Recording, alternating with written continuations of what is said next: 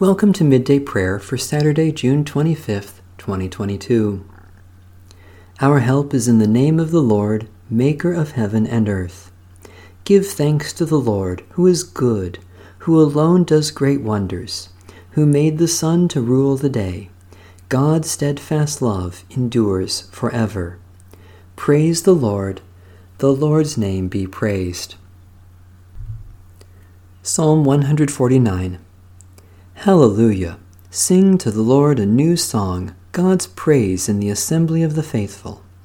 Let Israel rejoice in their Maker, let the children of Zion be joyful in their ruler. Let them praise their Maker's name with dancing, let them sing praise with tambourine and harp. For the Lord takes pleasure in the people and adorns the poor with victory. Let the faithful rejoice in triumph, let them sing for joy on their beds. Let the praises of God be in their throat and a two-edged sword in their hand, to wreak vengeance on the nations and punishment on the peoples, to bind their kings in chains and their nobles with links of iron, to inflict on them the judgment decreed. This is glory for all God's faithful ones. Hallelujah. God, our Maker, you crown the humble with honor and exalt the faithful who gather in your name. Because you have favored us with life, we dance before you in our joy and praise you with unending song for the victory of Jesus Christ, our Savior and Lord. A reading from the book of Numbers.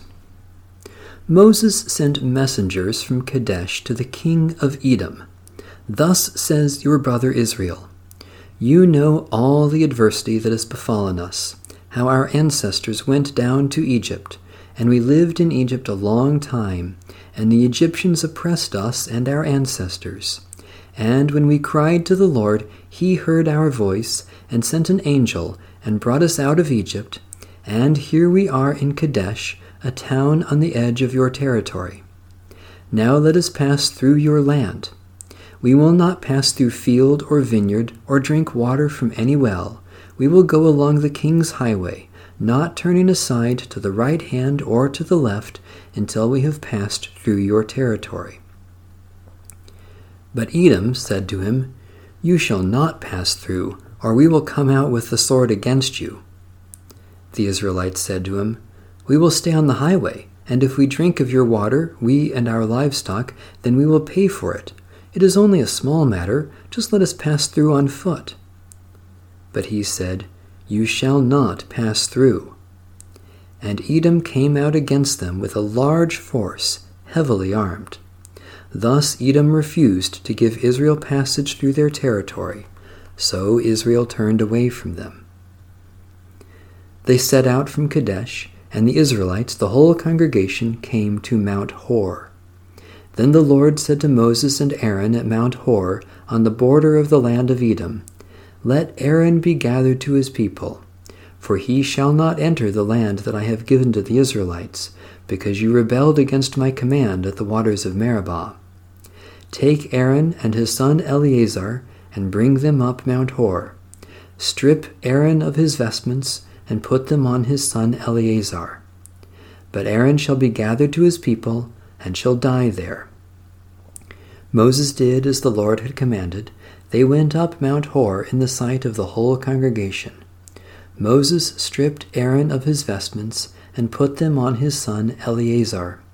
And Aaron died there on the top of the mountain. Moses and Eleazar came down from the mountain. When all the congregation saw that Aaron had died, all the house of Israel mourned for Aaron 30 days. Holy wisdom, holy word, thanks be to God. The Heidelberg Catechism, question 46. What do you mean by saying he ascended to heaven? That Christ, while his disciples watched, was taken up from the earth into heaven and remains there on our behalf until he comes again to judge the living and the dead. Question 47. But isn't Christ with us until the end of the world as he promised us? Christ is true human and true God. In his human nature, Christ is not now on earth, but in his divinity, majesty, grace, and spirit, he is never absent from us. Question 48. If his humanity is not present wherever his divinity is, then aren't the two natures of Christ separated from each other? Certainly not. Since divinity is not limited and is present everywhere, it is evident that Christ's divinity is surely beyond the bounds of the humanity that has been taken on. But at the same time, his divinity is in and remains personally united to his humanity. Question 49. How does Christ's ascension to heaven benefit us? First, he is our advocate in heaven in the presence of his Father. Second, we have our own flesh in heaven as a sure pledge that Christ our head will also take us, his members, up to himself. Third, he sends his Spirit to us on earth as a corresponding pledge. By the Spirit's power, we seek not earthly things, but the things above, where Christ is, sitting at God's right hand. A prayer of Ulrich Zwingli, 1484 to 1531. Living God, by the power of your Spirit, help us so to hear your holy word that we may truly understand, that understanding we may believe, and believing we may follow in faithfulness and obedience, seeking your honor and glory in all that we do. Through Jesus Christ our Lord. Amen. A prayer in preparation for worship from the Presbyterian Service for the Lord's Day and Lectionary for the Christian Year, 1964. God of grace, you have given us minds to know you, hearts to love you, and voices to sing your praise.